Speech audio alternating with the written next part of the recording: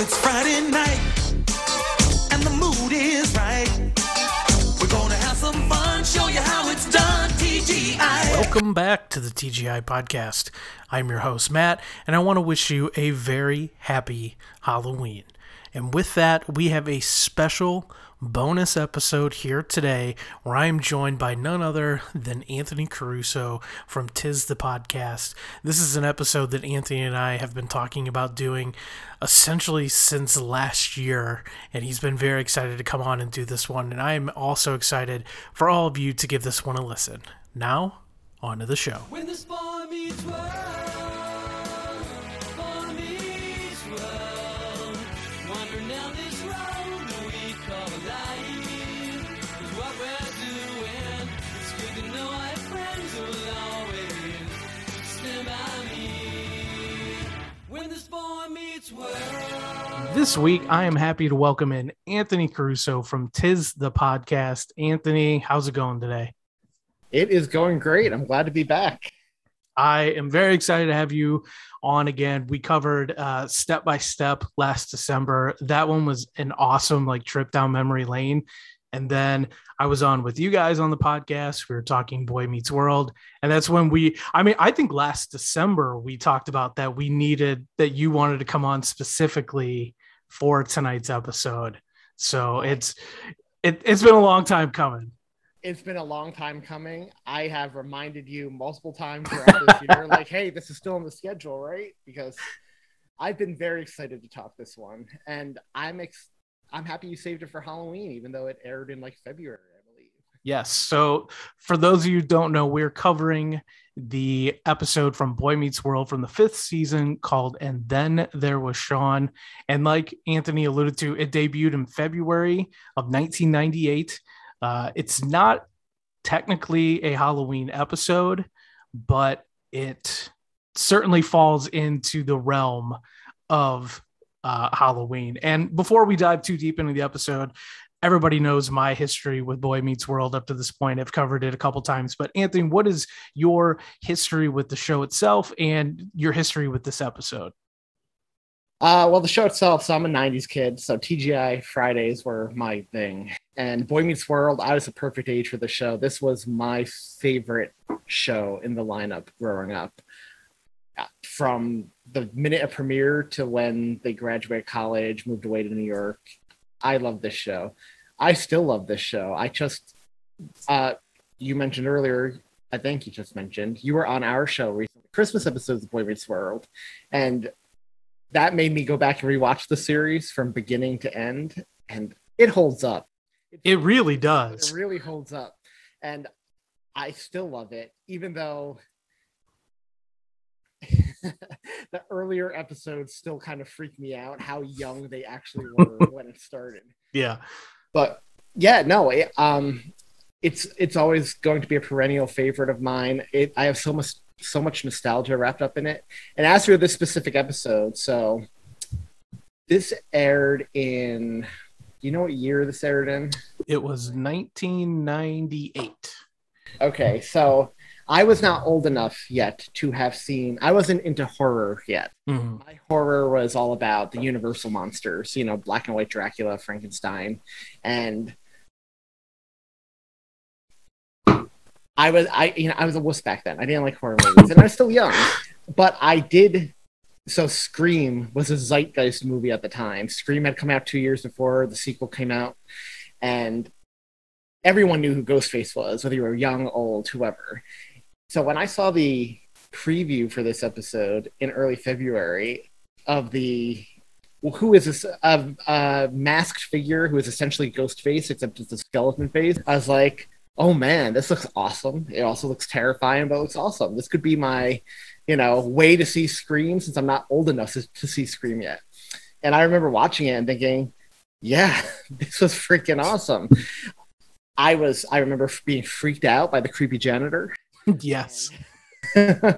Freaked out by, skeleton face guy, but I loved it. And I think it's a missed opportunity they didn't air it at Halloween, because it is such a Halloween feeling episode. Mm-hmm. It has none of the trappings or anything. It was just the plot. Yeah. And Yeah, I understand why they didn't. I know that it was in the middle of that plot line where Corey cheated on Topanga, whatever, but still a missed opportunity in my mind, and I'm excited to dive in and talk about it with you. So mine is, this was one of those shows that was so, I think this is the one that holds up the best over all of the TGIF shows, like Full House and Family Matters and Step by Step. They all got, in my opinion, progressively worse.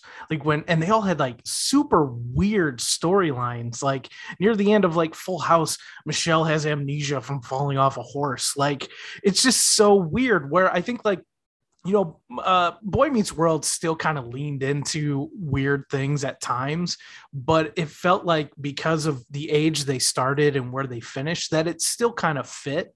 So like when this episode came up, let's see, in 98, I would have been, can't even do the math, 12 years old. And I was just at that point where I was starting to really like horror movies and scary movies. And I feel like this one fits so perfect. I don't know if I would have seen Scream already. Like I kind of doubt it. I think it was probably in this range that I would have saw Scream.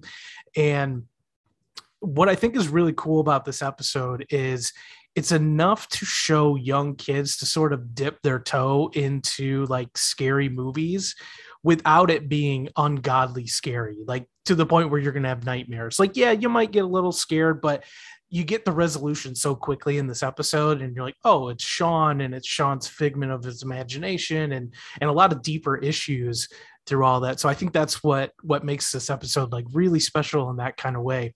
And it's funny too, like we've both mentioned already that it hasn't had, it didn't air around Halloween. And you mentioned about how it wouldn't have played into that storyline of Corey kissing the girl at the ski lodge and all that stuff. But I did find a really interesting quote. There's a couple of really cool retrospective articles about this. And in 2016, Yahoo interviewed the director, Jeff McCracken, about why it didn't air around Halloween. And he said, quote, "We normally made shows for the holidays. Maybe we were preempted by some other event on Halloween week, or maybe the network got scared at the last minute. I don't remember how that happened." So it seems as though he kind of thought that this would have worked then. Maybe it's just one of those things that scheduling wise, it didn't work out. Like, this is like almost the midway point of the season on the downward trend. So, and it had to play into that other storyline. So that makes sense, but it does feel like a really big missed opportunity. It's interesting you said maybe the network got scared, because once again, it is so out there. Like, yeah, even though it turns out to be a dream, you essentially kill all your main characters. And like, you see some of them die. It's not like they all die off screen. You see like Feeney collapse to the ground, like with scissors jammed in his back. And it's funny too that they would throw this out there at 8:30 on a Friday night. It is kind of bold for a network television show to do that. And I think that's what kind of makes this that much more interesting of an episode, because they did kind of take chances, especially because we know with a lot of these shows, it's not taking chances. It's wrap everything up in a neat bow, cute things, sad music, bada bing, bada boom, we're out.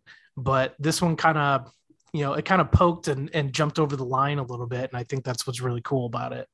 Well, for those who haven't listened to the Christmas episode of Boy Meets World on our show, on Tuesday podcast, that's one of the things I appreciate about Boy Meets World. And it's one of the things that frustrates me so much, that Disney owns all of this now. When they make the sequels, they have toned it down and kidified it so much. It just doesn't feel like the same show. No. This show took chances in its heyday. They talked about sex. They dealt with booze, cults, drugs. You did an episode like this. I can't see Disney doing anything like that anymore. No, not at all. And and again, I think that's what made a show like this. I think that's why a lot of people still have an affinity for it, because it doesn't get lost in the mix of all these other shows, because it was willing to be a little more different and a little more out there. And so like, moving on, like you had talked about how Scream, it came out in 1996. There are definitely elements of Scream in this episode. The year before, I Know What You Did Last Summer came out. There's obviously some very, very obvious homages to that movie as well. So it fits so perfectly in this era too. And like I was right at that perfect age, and you too, like right on the cusp of these movies being sort of how it trended in the late 90s, early 2000s, that we got a lot of these teenager slasher movies. And it's really cool that this movie is just like boom, right? Or this episode is just right there in the middle of it. Like, this is super popular. Let's give it a run.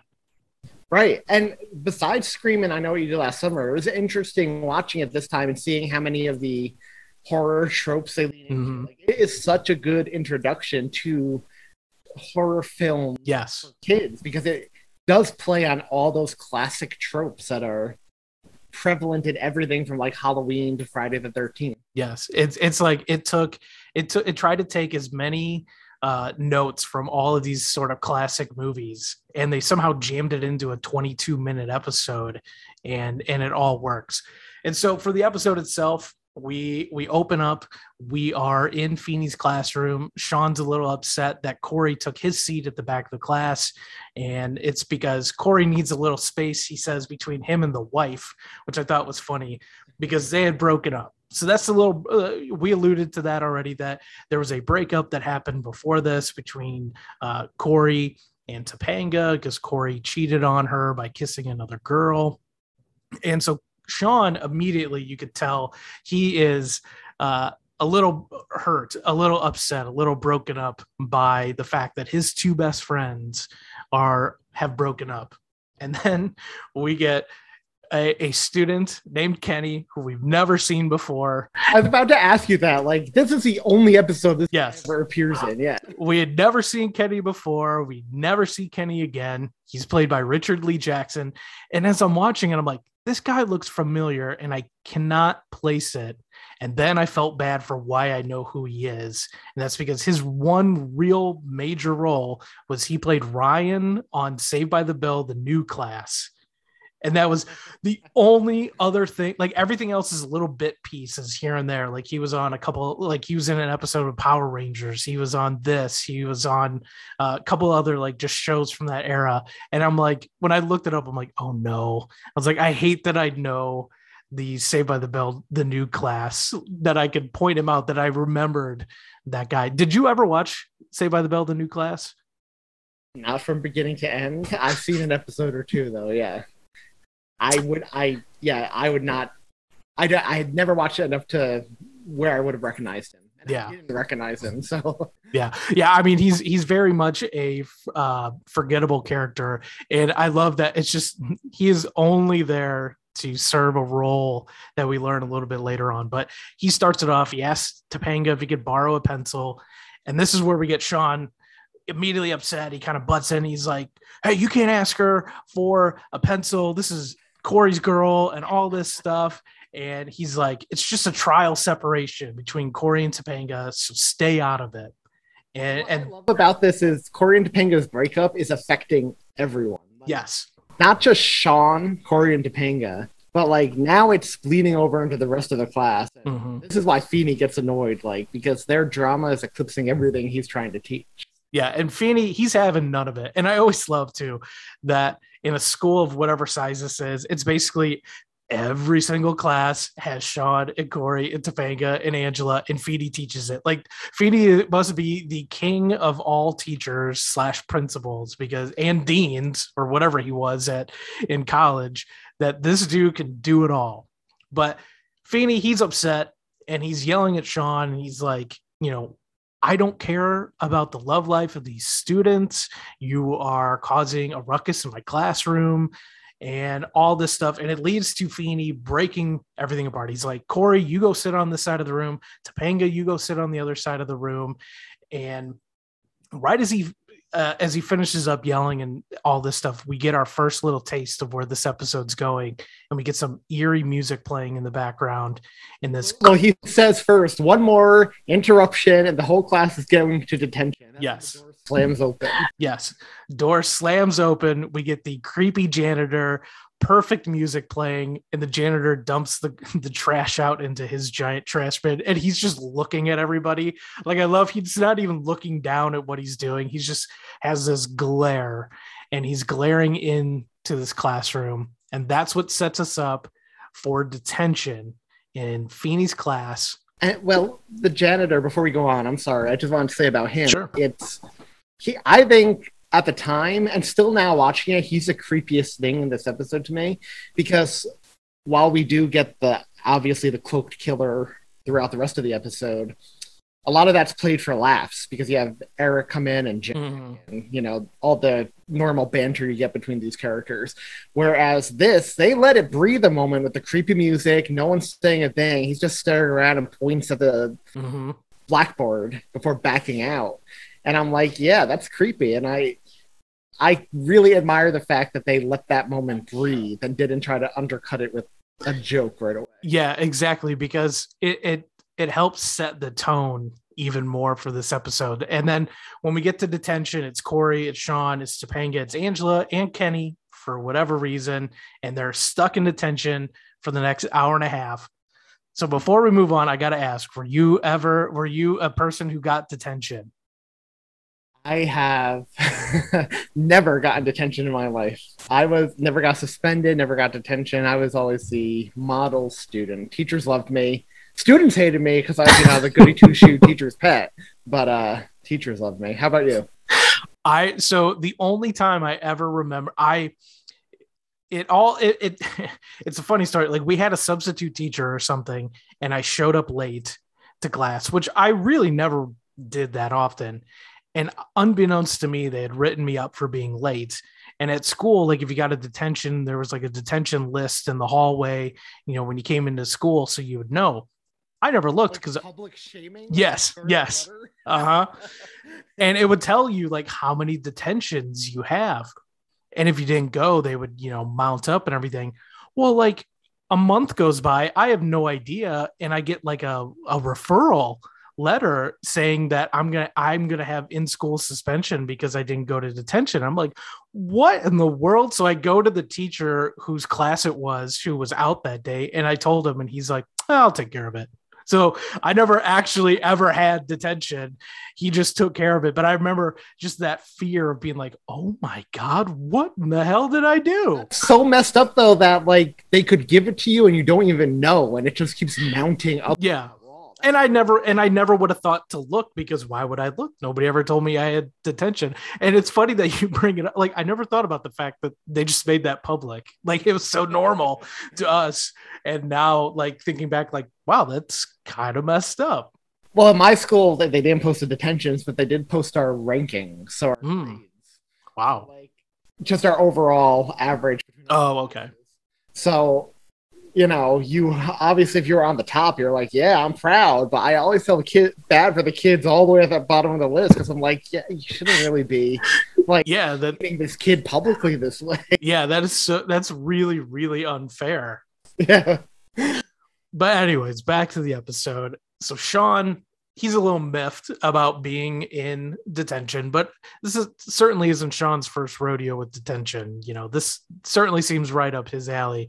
But he gets up and he starts making his way towards the door, and he tells Topanga, he's like, he left them alone, right? Yes, because Feeney left them, and he tells Topanga, if I'm going to be stuck in here for over an hour, I'm going to my locker to get my cheese product. And I was like, what in the world does he talk? Like, at first I thought I misheard it, to the point that I rewound it and I turned on subtitles and captions, and it said my cheese product. I don't know what he's referring to there. Could they not like mention like Cheez-Its or Goldfish or something? Yeah, like I was just like, or like just cheese crackers or a snack. I just thought it was so funny that he said cheese product. But just as he goes to leave the room, he realizes the door is locked. And he's like, come on, why would Feeney lock us in? Like, this is crazy. And then we get the eerie janitor once again. He's walking by, the creepy music is playing, and they're like, hey, can you open the door? Can you open the door? And he pulls out, your classic janitor ring of keys. Like and Master yes, yeah. Exactly. And then he just walks off. And as and this was the part that made me actually kind of laugh a little bit. He walks away, and both Topanga and Angela just are freaking out. Like, they're freaked out just by the janitor. They're like, oh, like screaming. I'm like, okay, he didn't really do anything yet. Like, enough to the point to start getting really freaked out. But put yourself in their shoes for a minute. So they got locked into the classroom, which is weird enough. Mm-hmm. This creepy guy, I mean, there's no denying he's creepy looking. Yeah. He walks by and just smiles at you while dangling a key tauntingly and walking Yeah. away. I'd probably be freaked out too at this point. Yeah, that's understandable. And then we get our first nod to I Know What You Did Last Summer here when the map on the chalkboard rolls up and written in blood says no one gets out alive. And the first thing I thought of was, imagine you are 10 years old, however old, watching this with your family. You probably have zero idea what's going on in this episode, like what's about to happen.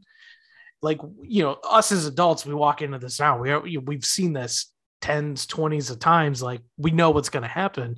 But I was sitting there thinking to myself, like, I wonder how I actually reacted the first time I saw this, because I don't think I was sitting there watching the previews religiously on the, commercial breaks and everything like that. So I feel like first time seeing this for a young kid would probably be a little like, whoa, or even the parents being like, what is going on in this family friendly episode? Right, especially the youngest members of the audience who probably had, didn't have the logic capabilities to realize this is a dream, a one-off. Like, yeah, like knowing that the series isn't going to end this episode because everybody's dead. But immediately, Sean, being the leader here, he believes it's Feeney. And he's like, hey, Feeney's trying to teach us a lesson. And then we get another one of my favorite lines from this is when they ask Corey, what is he trying to teach? What's he trying to teach us? And he's like, to pay attention or we die. And it's just like the perfect Corey sort of response. And it sort of lightens the mood a little bit too after this sort of shock moment of the blood written on the board and everything like that. So I did like that part.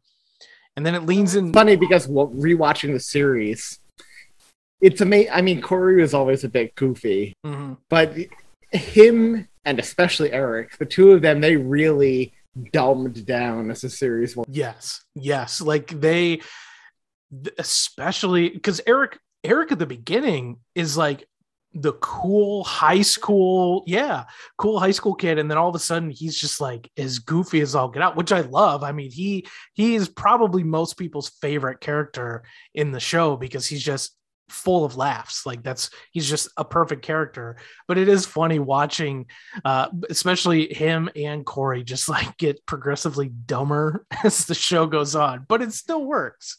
I mean, I'm just going to say one of my favorite Corey moments, just because it's so dumb but was so quintessentially Corey. It's when him and Topanga first get married and they're finally going to have sex because she never put out when they were dating. And she comes in her negligee. And Corey's like, I wish Sean was. Yes. And we also get a great reference to their virginity a little bit later on in this episode too, which is very funny. And this is where in the episode Sean starts listing off the reasons that make sense of what's happening, like the Halloween horror movie tropes. And immediately I got Jamie Kennedy vibes from Scream. Like immediately that's what he seems like, because he's telling you, oh, movies say this is the lineage, this is how things work. And I was and having recently rewatched the original Scream within the last couple of weeks, I was like, oh my God, he is Jamie Kennedy's character, Randy. Like that is him in this moment.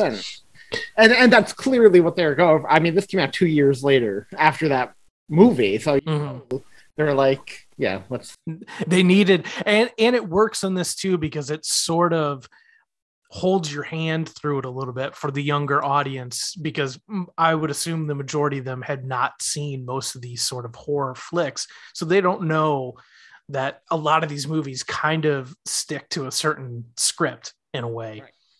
Now, Sean, he points out that Kenny, who, like we mentioned, has never been in an episode before, will be the first to die simply because he's not one of the main people in their group, which again, like they're so self-aware in this that I love that they pointed that out. And we hear some noise and like a thumping, eerie sound that's continuing to build right outside the door. And Sean is like, that's the sound of our beating heart. Hearts, yes.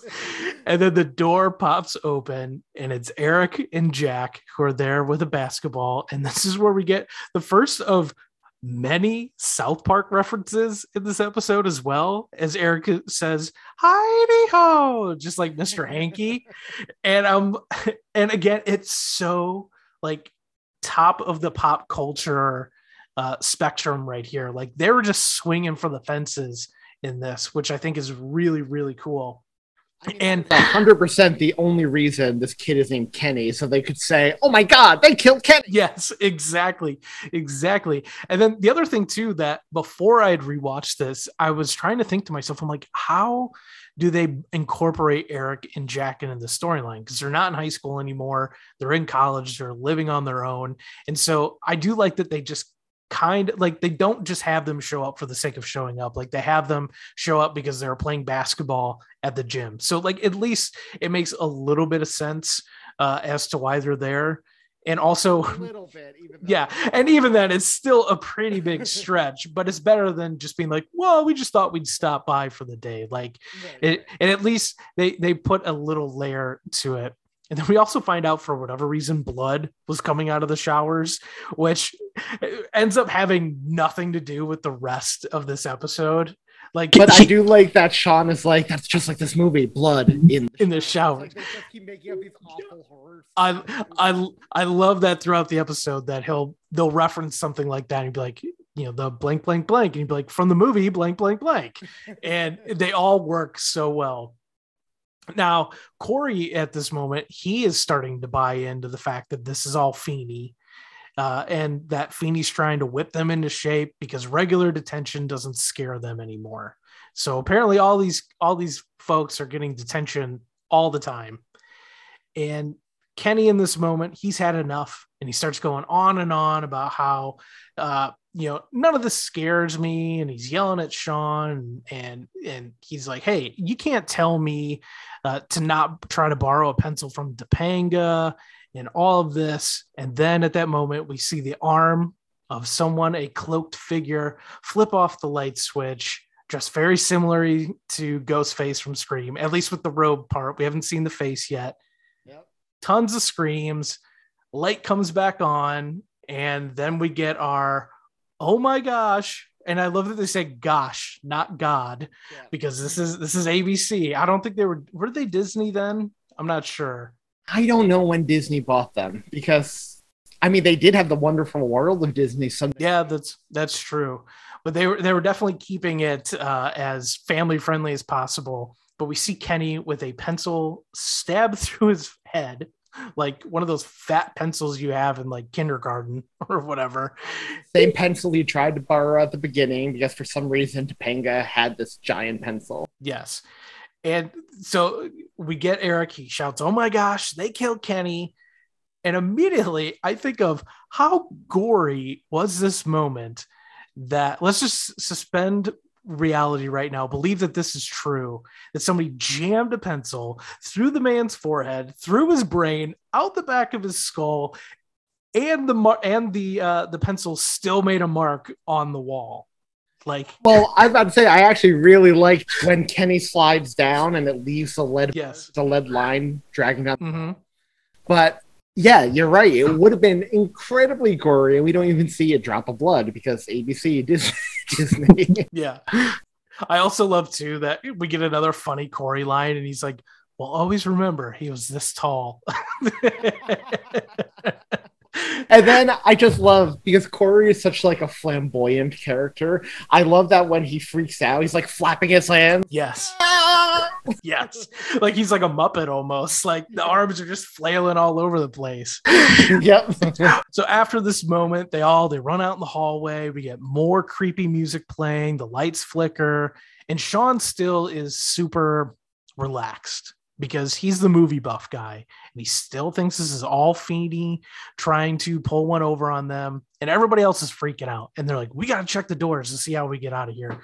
And we get the funny, like they run to one side of the building and then you see them run back and you see them run forward and backward and all this stuff. And this is the only time in the series we get a little exterior shot of the school, because we get that outside shot of them banging on it. That's true. Yeah. I never thought about that they're always so like confined. Like you very rarely ever see them outside, even though they're not outside there, but you never see like outside per se in the show. That is pretty good. And I love that while they're doing this, Sean is like, Sean is like, it's another horror movie thing. Every door is going to be locked. Why are you wasting your time? Like he's just calm and just staying put. Yeah, and he's like, oh, and then a shrouded figure will creep behind them and no one will see, which happens as it runs behind him. And he's like, the lights will flicker. And then they do. And then he's like, and then Feeney will pop up and he'll reveal his great plan. The clever thing about a cloaked figure will run behind us and they don't see. They all turn around and the figure runs in the forefront of the camera, yes, like really close to the camera. Mm-hmm. I love that. Was clever to me. It was very clever.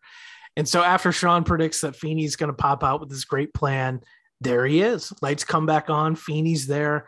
Everybody seems a little relieved. They're like, oh, okay, Feeney, he's the one. He's just been messing with us.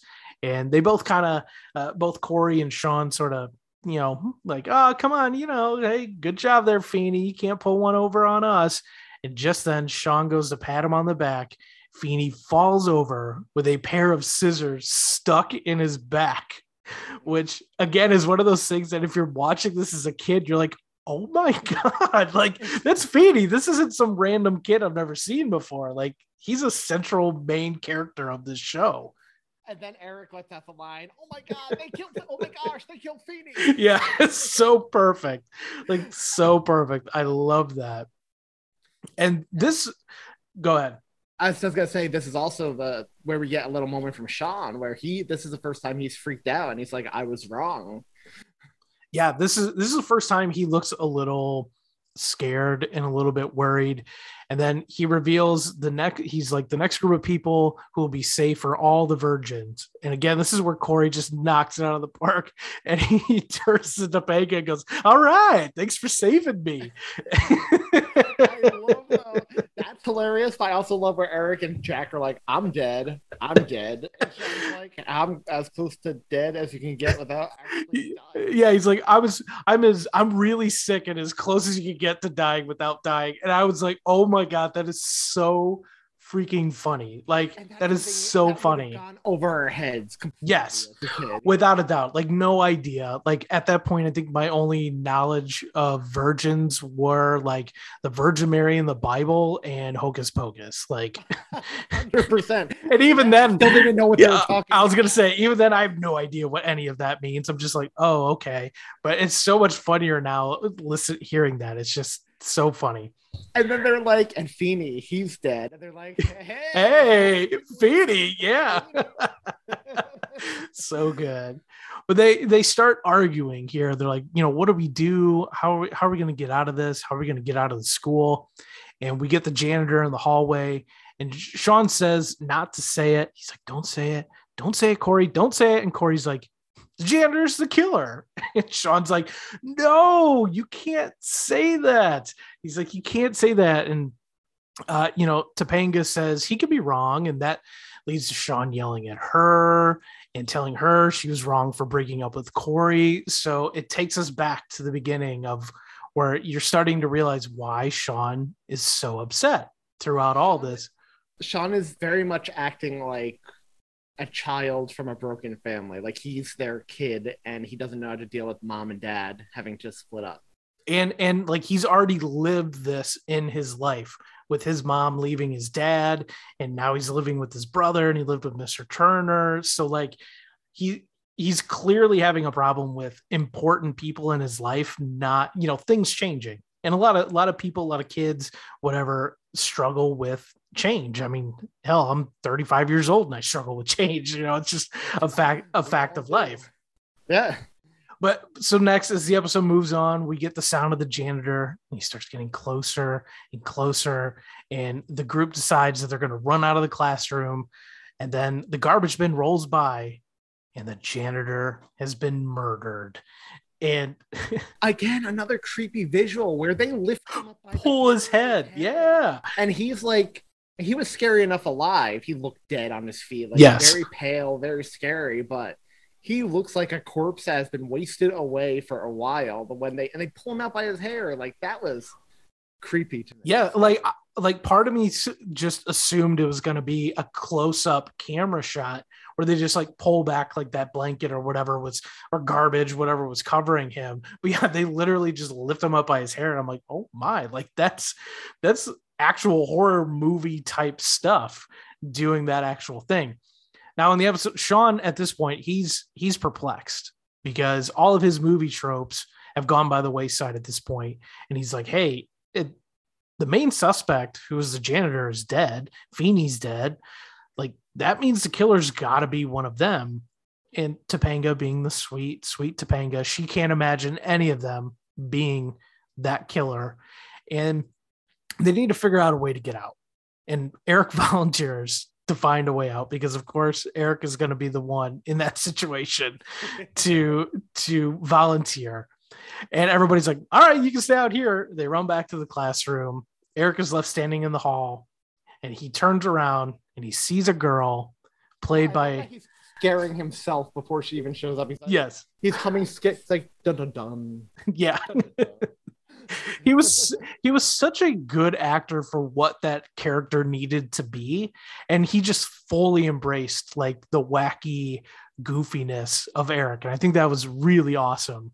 Yeah, and what makes this episode even more awesome, we get the girl who he's scared by. It's played by none other than his girlfriend at the time, Jennifer Love Hewitt. So I was wondering that because I was wondering how did they get her for an ABC TGI Friday show after I Know What You Did Last Summer. It was like the horror movie of the year before. Mm-hmm. But that makes sense. I didn't know the two of them were dating. Yeah. So in the interview that I read with the director, he said that they had wanted to get her on the show for a long time. They just loved her as an actress and wanted some sort of one-off thing. And then when he started dating her, that the director like hounded him to try to get her for this specific episode. Cause he's like, it's just so like meta to put her in this episode. And he was like, I was shocked she said she would do it. So we were like, we have to lean into this like super hard because it's just, and it'll bring a level of like humor to all this as well for people who know who she is. And even her name in real life is Jennifer Love Hewitt, and in the show it's Jennifer Love Peppermint. Yeah, which is Pfeffy. But Eric, he starts calling her. He's like, "You're the killer," and then he starts making out with her. And at that point, you could like that's not movie making out. That's him like making out, going after this chick. And it's funny because he's like, you're the killer. And she's like, all she says is, I'm not the killer. It's like, I believe you. Yeah. Yes. And so then the group, they make their way out of the classroom. They see Eric with Pfeffy. He introduces them to Pfeffy. And then the phone in the pay phone in the hallway rings, which clearly dates the show, which is fine. And I remember in my high school, in our main hallway, there was a payphone there. Like I could vividly remember I had like some like basketball practice or something, and it got canceled when I was there, and I needed to call home, and I didn't have a cell phone.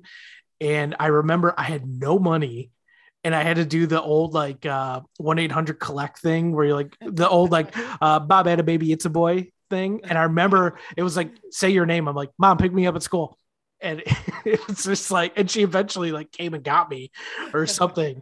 But that was like the first thing that popped in my head when I saw a payphone in the high school hallway. But we get the phone ringing. Jack, he answers the phone. Jack, up to this point, has had very little to do in this episode other than, use that Lawrence charm and sound kind of like his brother, but kind of not.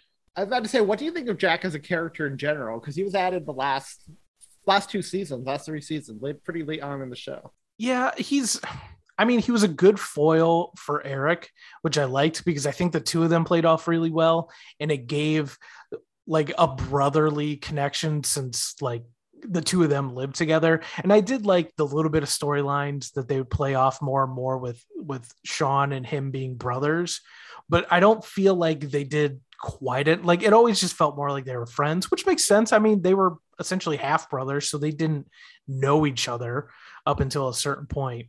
But what about you? Were you a Jack fan? Did you like him or no? I could take him or leave him, but I did enjoy the dynamic with him and Eric, and then when Rachel moved in with them as well, the three of them living together, that was fun. Yeah, I really liked her as a character as well. So. Yeah, the three of them worked well enough that I think that could have worked as like its own show because they were funny enough. They had sort of the romantic love triangle thing for a little bit too. So like, I think it would have coolest apartment. They did. That was always, I remember just thinking like, I thought that's what apartments would be like. And then you get into like a real apartment. You're like, oh, that's what this is. And are paying an obscene amount. And you're like, they must've been paying like 10 grand. Yeah, exactly. Although Jack's dad was rich, so he had the money, I guess. That's true. Yeah. But in the scene, Jack, he answers the phone, and then we get another Scream reference. And this time we get the deep voice on the phone, and he's like, do you like scary movies? What's your favorite? And this part I love. Did not remember this until rewatching this with Jack with a very meta response. And he's like, I like the one with the hottie hot from Party of Five, which is in reference to both Neve Campbell in Scream and Jennifer Love Hewitt. And I Know What You Did Last Summer. So it's just super self-aware. And then who's Eric who says, oh, Neve Campbell? And then like Feffy's like, oh yeah. Like they all agree that it's her. So again, it's just, they lean into it so well. And I think it made it so funny. Yeah. I think it was it Eric who said Neve Campbell and Sean was like, duh. Oh yeah. That's what it was. Yeah. Like they just completely leaning into it. So good. But at this moment, it dawns on Corey. He's like, hey, we could use the phone to call for help, which again, it's like, how did you not think of this until now? You were out in that hallway. You had to have seen that phone. And Eric, in typical Eric fashion, he's like, yeah, we find out who the killer is and we can hit him with this. And he pulls like the actual headset, the receiver off the unit. And this is the part that I was like, the phone rings and he had the unit in his hand. So technically you shouldn't have been able to answer that phone, but Eric still talks to the killer. We don't hear the killer, but Eric's like, yeah. Okay, yeah. And he's like, the killer says he wants them to wait here so he can kill all of us. And then everybody just spreads and runs out before making their way to what I can only assume is the world's smallest library, where they suggest. I have a question about this. Mm-hmm. What year was this? 98. February 98. Mm-hmm. Because I was like, it's the Columbine thing happened around this time, right? Was it 98 or 97? Or was it 99? Maybe it was. I think it may have been 99. I remember the bulk of that massacre sadly happened in the library, and movies like Scream and I Know What You Did Last Summer and stuff. So watching it now, in retrospect, I was like, oh wow, like the movies that they claim inspired Columbine, and then half these characters are killed off in the library. It's like, oh, that's weird. I was like, this had to have taken place beforehand because I don't see the networks. Yeah. I can't imagine they would have actually greenlit this had it happened before that. And so they're in this super small library that's like 4 rows of books. And it was just funny to me that Sean's like, we need to split up. And I'm like, you guys could just form a circle and you would cover this whole entire library. Like, it's not very big. Thinking to myself, Sean, you're the horror movie master. You know that splitting up is the way to get killed. Exactly. That should have been on Sean's list. And when they're... Go ahead. Until we find out who the killer is in a few minutes. 100%, 100%. And as we're walking around, we get like the stupidest death in this movie, deaths plural, where Jennifer Love Pfefferman gets killed by a stack of books that get put. Well, a stack of books fall on her. She's not quite dead yet, and Eric runs over to her, and they push more books over top of them, killing Jennifer Love Pfefferman, killing Eric. And at this point, I'm like, they are just swinging for the fences. It's like, we're killing Feeney. Like, who cares about Kenny? But we killed Feeney. Who cares about the janitor? We killed Eric. Like, let me tell you something. As somebody with a ridiculous amount of books, with no space for them, so they're haphazard all over my place, if every time 5 books fell on me, I would die, I would have been dead like 20 times. Yeah. Yeah. And the visual of it, I love, because it's like from above. So you see the books like fall onto them. It's so funny. Like, it plays into like the kitschiness of this. And then we get another moment that it's like, they put this on TV where Jack is contemplating suicide.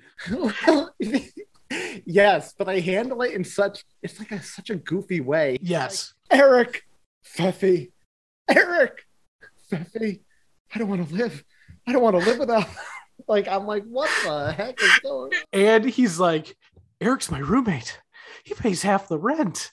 How am I going to pay for this? And then what dawned on me was that earlier, they've referenced a lot in this show that Jack's dad is rich, and that like his the Christmas episode, one of the Christmas episodes that we did, that they would like go to the Riviera or something during the Christmas season and all this stuff. So like, it's like, come on, he's got enough money to handle the rent. But Angela, being a good friend who throughout this episode has really just screamed, like that's mostly what she's done.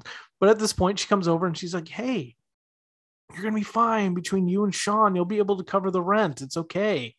And then at that moment, the killer comes over, pushes both of them out of the window to their death, which again is the first time you see this. It's got to be like, man, like, holy cow, they're doing everything in this, swinging for the fences. And I love that. Like, I just love that they weren't afraid to try stuff like that in this episode.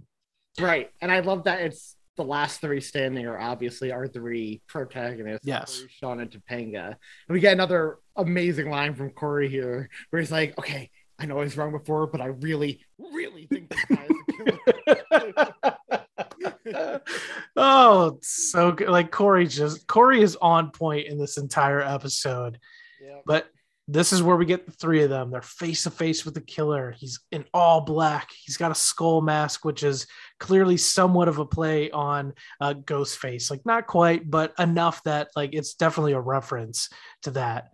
And Corey is, because at this, like I said earlier during my history, I only knew Ghostface in commercials at the time, because I wasn't old enough for Scream. Mm. And when I saw the initial commercial for this episode, it's like, oh, they're making fun of Scream or something. That's the guy from Scream. Yeah. And this is where Corey just flat out asks him, he's like, what are you doing? Why are you doing this? And the killer, he grabs Corey's hand, he grabs Topanga's hand, and he locks them together. And this is where, if you don't know what's going on in this episode, this is where it becomes very clear as to where this is going. And Sean walks over to the masked killer, pulls it off, and dun, dun, dun, it is Sean. Gasp. Well, and I'm sure there were enough people first time around, especially young kids, they're just not going to pick up on where this story's going, that you're like, oh my God, it was Sean. Like, I don't think I realized it the first time. Like, I wasn't able to guess it the first time. Oh, for sure. Like, I'm sure the first time I saw it, I was actually legit like surprised that this is where it was going. And just after the reveal, we find out it's all just a dream. And Sean, he wakes back up in detention. He's kind of out of it a little bit. And he's like, he turns the corner and he's like, Feeney isn't the killer. It was me. And Sean's like, and Corey's like, what are you talking about? And Sean, he gets up and he tells Feeney, he's like, hey, you got to let everybody else go. It's not their fault. They're in detention. It's mine. And he reveals he's been taking the Topanga Corey breakup really hard. and he's sorry he disrupted the class and killed everybody. And when we get this speech from Sean about how things, you know, he's like, look, Corey and Topanga, you guys were together before I knew you. And it's like they retconned this a lot. Yes. In the show because season Yes. 1, they hated each other. Yeah, this was no like we were together in kindergarten or whatever, where it eventually gets to when they get married.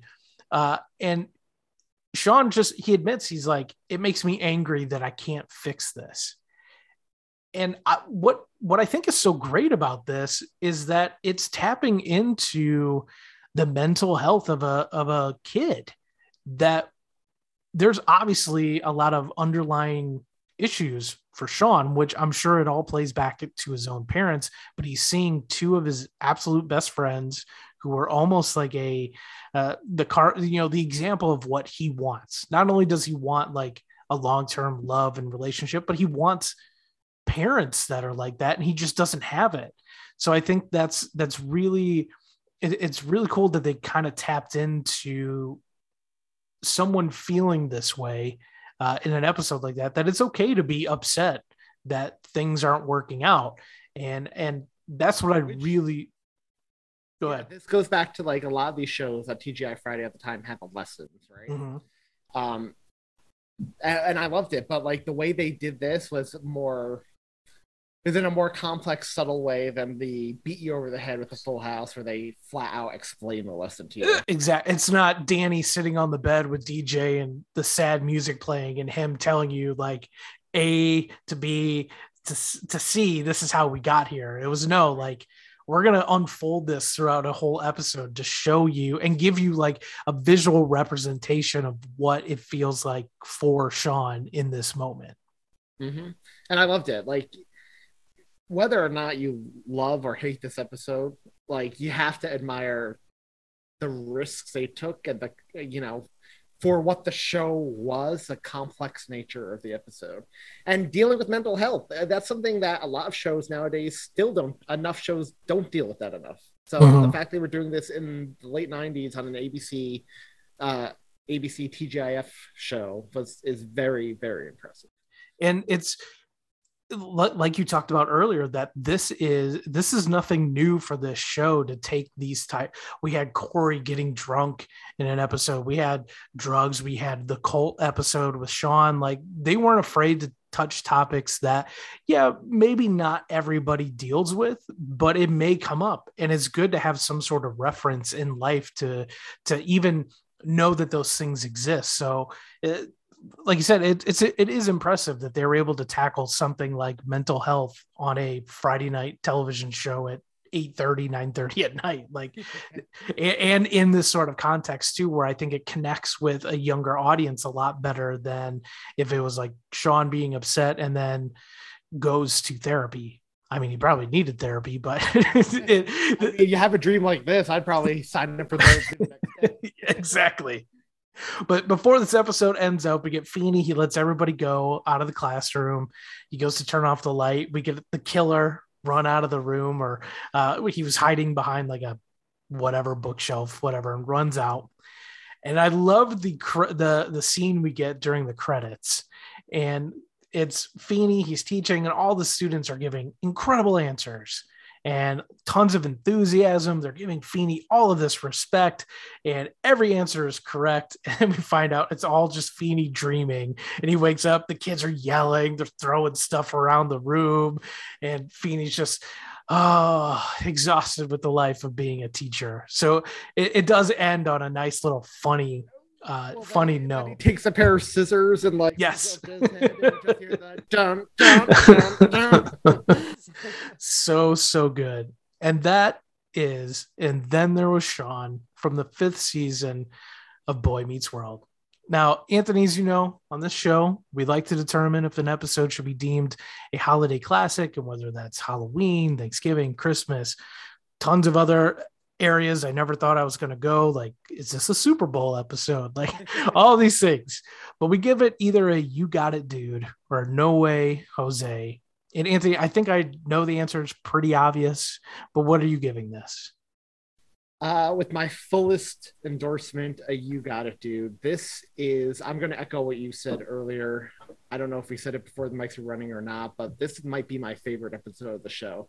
The characters were on point. They're at their funniest, despite it being a dream. And just the complex nature of the serious issues they're dealing with. It was great. And as a lover of horror now, I've only grown to appreciate how much it's like a little love. It's not just a parody, but it's also a love letter to all those movies that I love. And I love it. I watched it one time in preparation for this episode, and then I watched it a few hours later because I was like, oh, it's just so good. It is. It's so good. And for myself, obviously, I'm giving this a you got it, dude. This might be my favorite episode of everything I've covered so far, including Halloween, Thanksgiving, Christmas, all that. And I have such a special place in my heart for a lot of these classic Christmas episodes. But this particular episode, it's almost a perfect half hour of television for what it was trying to do. And it just hits it perfectly. Is it going to give you Halloween feels with pumpkins and ghosts and goblins, things like that? No, not at all. But if I want something in the Halloween realm, there's not a ton of just straightforward Halloween stuff. You know what I mean? And this episode fits what we normally associate Halloween with. We associate it with slashers, these types of horrors. So I love it. I'm going to probably watch it again before Halloween closes out. I'm going to watch it again next year. It's so, so good. Highly recommend to anybody to give this one a watch, because if you haven't seen it, it's definitely worth a watch. And as I mentioned before, there are a couple good retrospectives of this episode, so I'm going to have all of those in the show notes for people to read. Also, what I thought was interesting from the director was that he said when they went through the initial script read, you sit down and the whole cast runs through the script.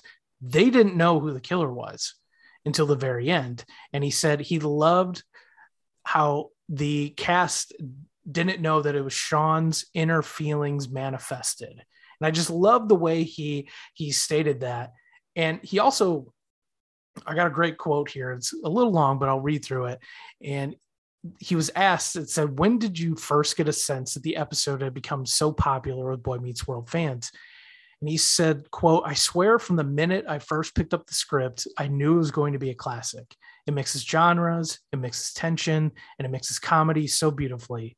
Once we saw a finished cut with the music, we all went, this is going to be great. With other fan favorite episodes, fans tend to talk about specific scenes, but this one was where they couldn't stop raving about the whole thing. It's grounded in something very heartfelt, and I think that's why the network finally went, okay. And I'm glad they were looking out for the audience, but at the same time, we were all fathers and mothers on that show, so we weren't going to make something that was going to disturb them, and they're traumatized enough having us as parents. But I love that perspective from them, that it does mix all of these different things. It's exactly like we talked about. It hits all these different notes, all these different ideas, and all that. And I just think it's just such a well-written show, well-written episode. So again, if you're looking for something to scratch that itch, or as I mentioned earlier, if you want to sort of let your kids dip their toes into the horror slasher genre without absolutely terrifying them or having blood and guts and stuff all over the place, I definitely would give this one a watch. It's that good. But before we wrap up this episode, Anthony, need to let you tell everyone about your podcast, where people can find you. I mean, I'm sure if people are listening to me, they've probably heard Tis the Podcast, but go ahead and plug away. Sure. So I host a year-round Christmas podcast called Tis the Podcast with my co-hosts Tom and Julia. And every Monday we drop a new episode, which we talk about a different Christmas movie, TV special, episodes of a TV show like Boy Meets World. And yeah, we could do this all year round, release a new episode every Monday. And for the remainder of 2021, you get bonus episodes every Thursday. I wrote a Christmas book, and Tom and Julia have been awesome enough to let me release a chapter a week in our feeds. And, you know, our listeners, the three of us and other hosts like Matt here, have been reading the audio of these chapters, and it's been a fun collaborative project that's been counting down to Christmas 2021. So check that out as well. Yeah, I highly Find all that at tizapodcast.com. I highly recommend listening to Anthony's book. So I read ahead when I got to my chapter, and then I told myself I was going to wait. I didn't want to read ahead. So when I read it, I wanted to know where we were going. And I think I was like chapter 20 something, early 20s. So I read up to that point, and now I've been listening weekly, and it's so hard for me to have to wait because I want to know where the story is going. So I do recommend so much going and listening to it. And I know Anthony put a lot of hard work into this. So also if you know publishers, I know Anthony would love to get that in the hands of anybody who's willing to listen. So definitely do that. Thanks for that. For sure. And as always, for us, be sure to leave us a review on Apple Podcasts. You can find us on Facebook and Instagram by searching TGI Podcast. This episode officially wraps up Halloween month. Crazy to think that means we have Thanksgiving coming up in November. I'm really excited. We're going to touch on a couple shows we haven't covered yet on the podcast, including Cheers and The Fresh Prince of Bel-Air, which is going to be a lot of fun. December is going to be super fun. One of Anthony's co-hosts, Tom, wants to come on and do a Sabrina the Teenage Witch episode with me. So I'm going to wrangle Tom in on one of these, which I'm sure will be a lot of just rambling back and forth, as Anthony and I have done tonight as well, which is always fun. But Anthony, thank you so much for coming on. It's a lot of fun. I feel like you and I can sit and talk about tons of stuff. We always have great conversations, so that's always very fun. So thank you very much for being on. Oh, thanks for having me. I love it. Thanks. And we got to get you back onto the podcast soon. I know, on the main show and for Patreon, because I was thinking, oh, I have the perfect Super Bowl episode for you to do. But then I was like, oh, but it wasn't during the 90s lineup. So maybe we could do it for Tisa Podcast Patreon. Ooh, what is it? Do you watch What We Do in the Shadows? I do not. I've heard so many good things and I haven't watched it. It's amazing. I mean, the premise is 3 vampires living on Staten Island trying to blend in. It's hilarious. But they get invited to the human Super Bowl party next door, but they don't know what the Super Bowl or football is, so they give the invitation. It's like the Superb Owl Party. It's amazing. So, I love it. Patreon in February, I'll wrangle you and we'll do that. That'll be fun. Awesome. That'd be a lot of fun.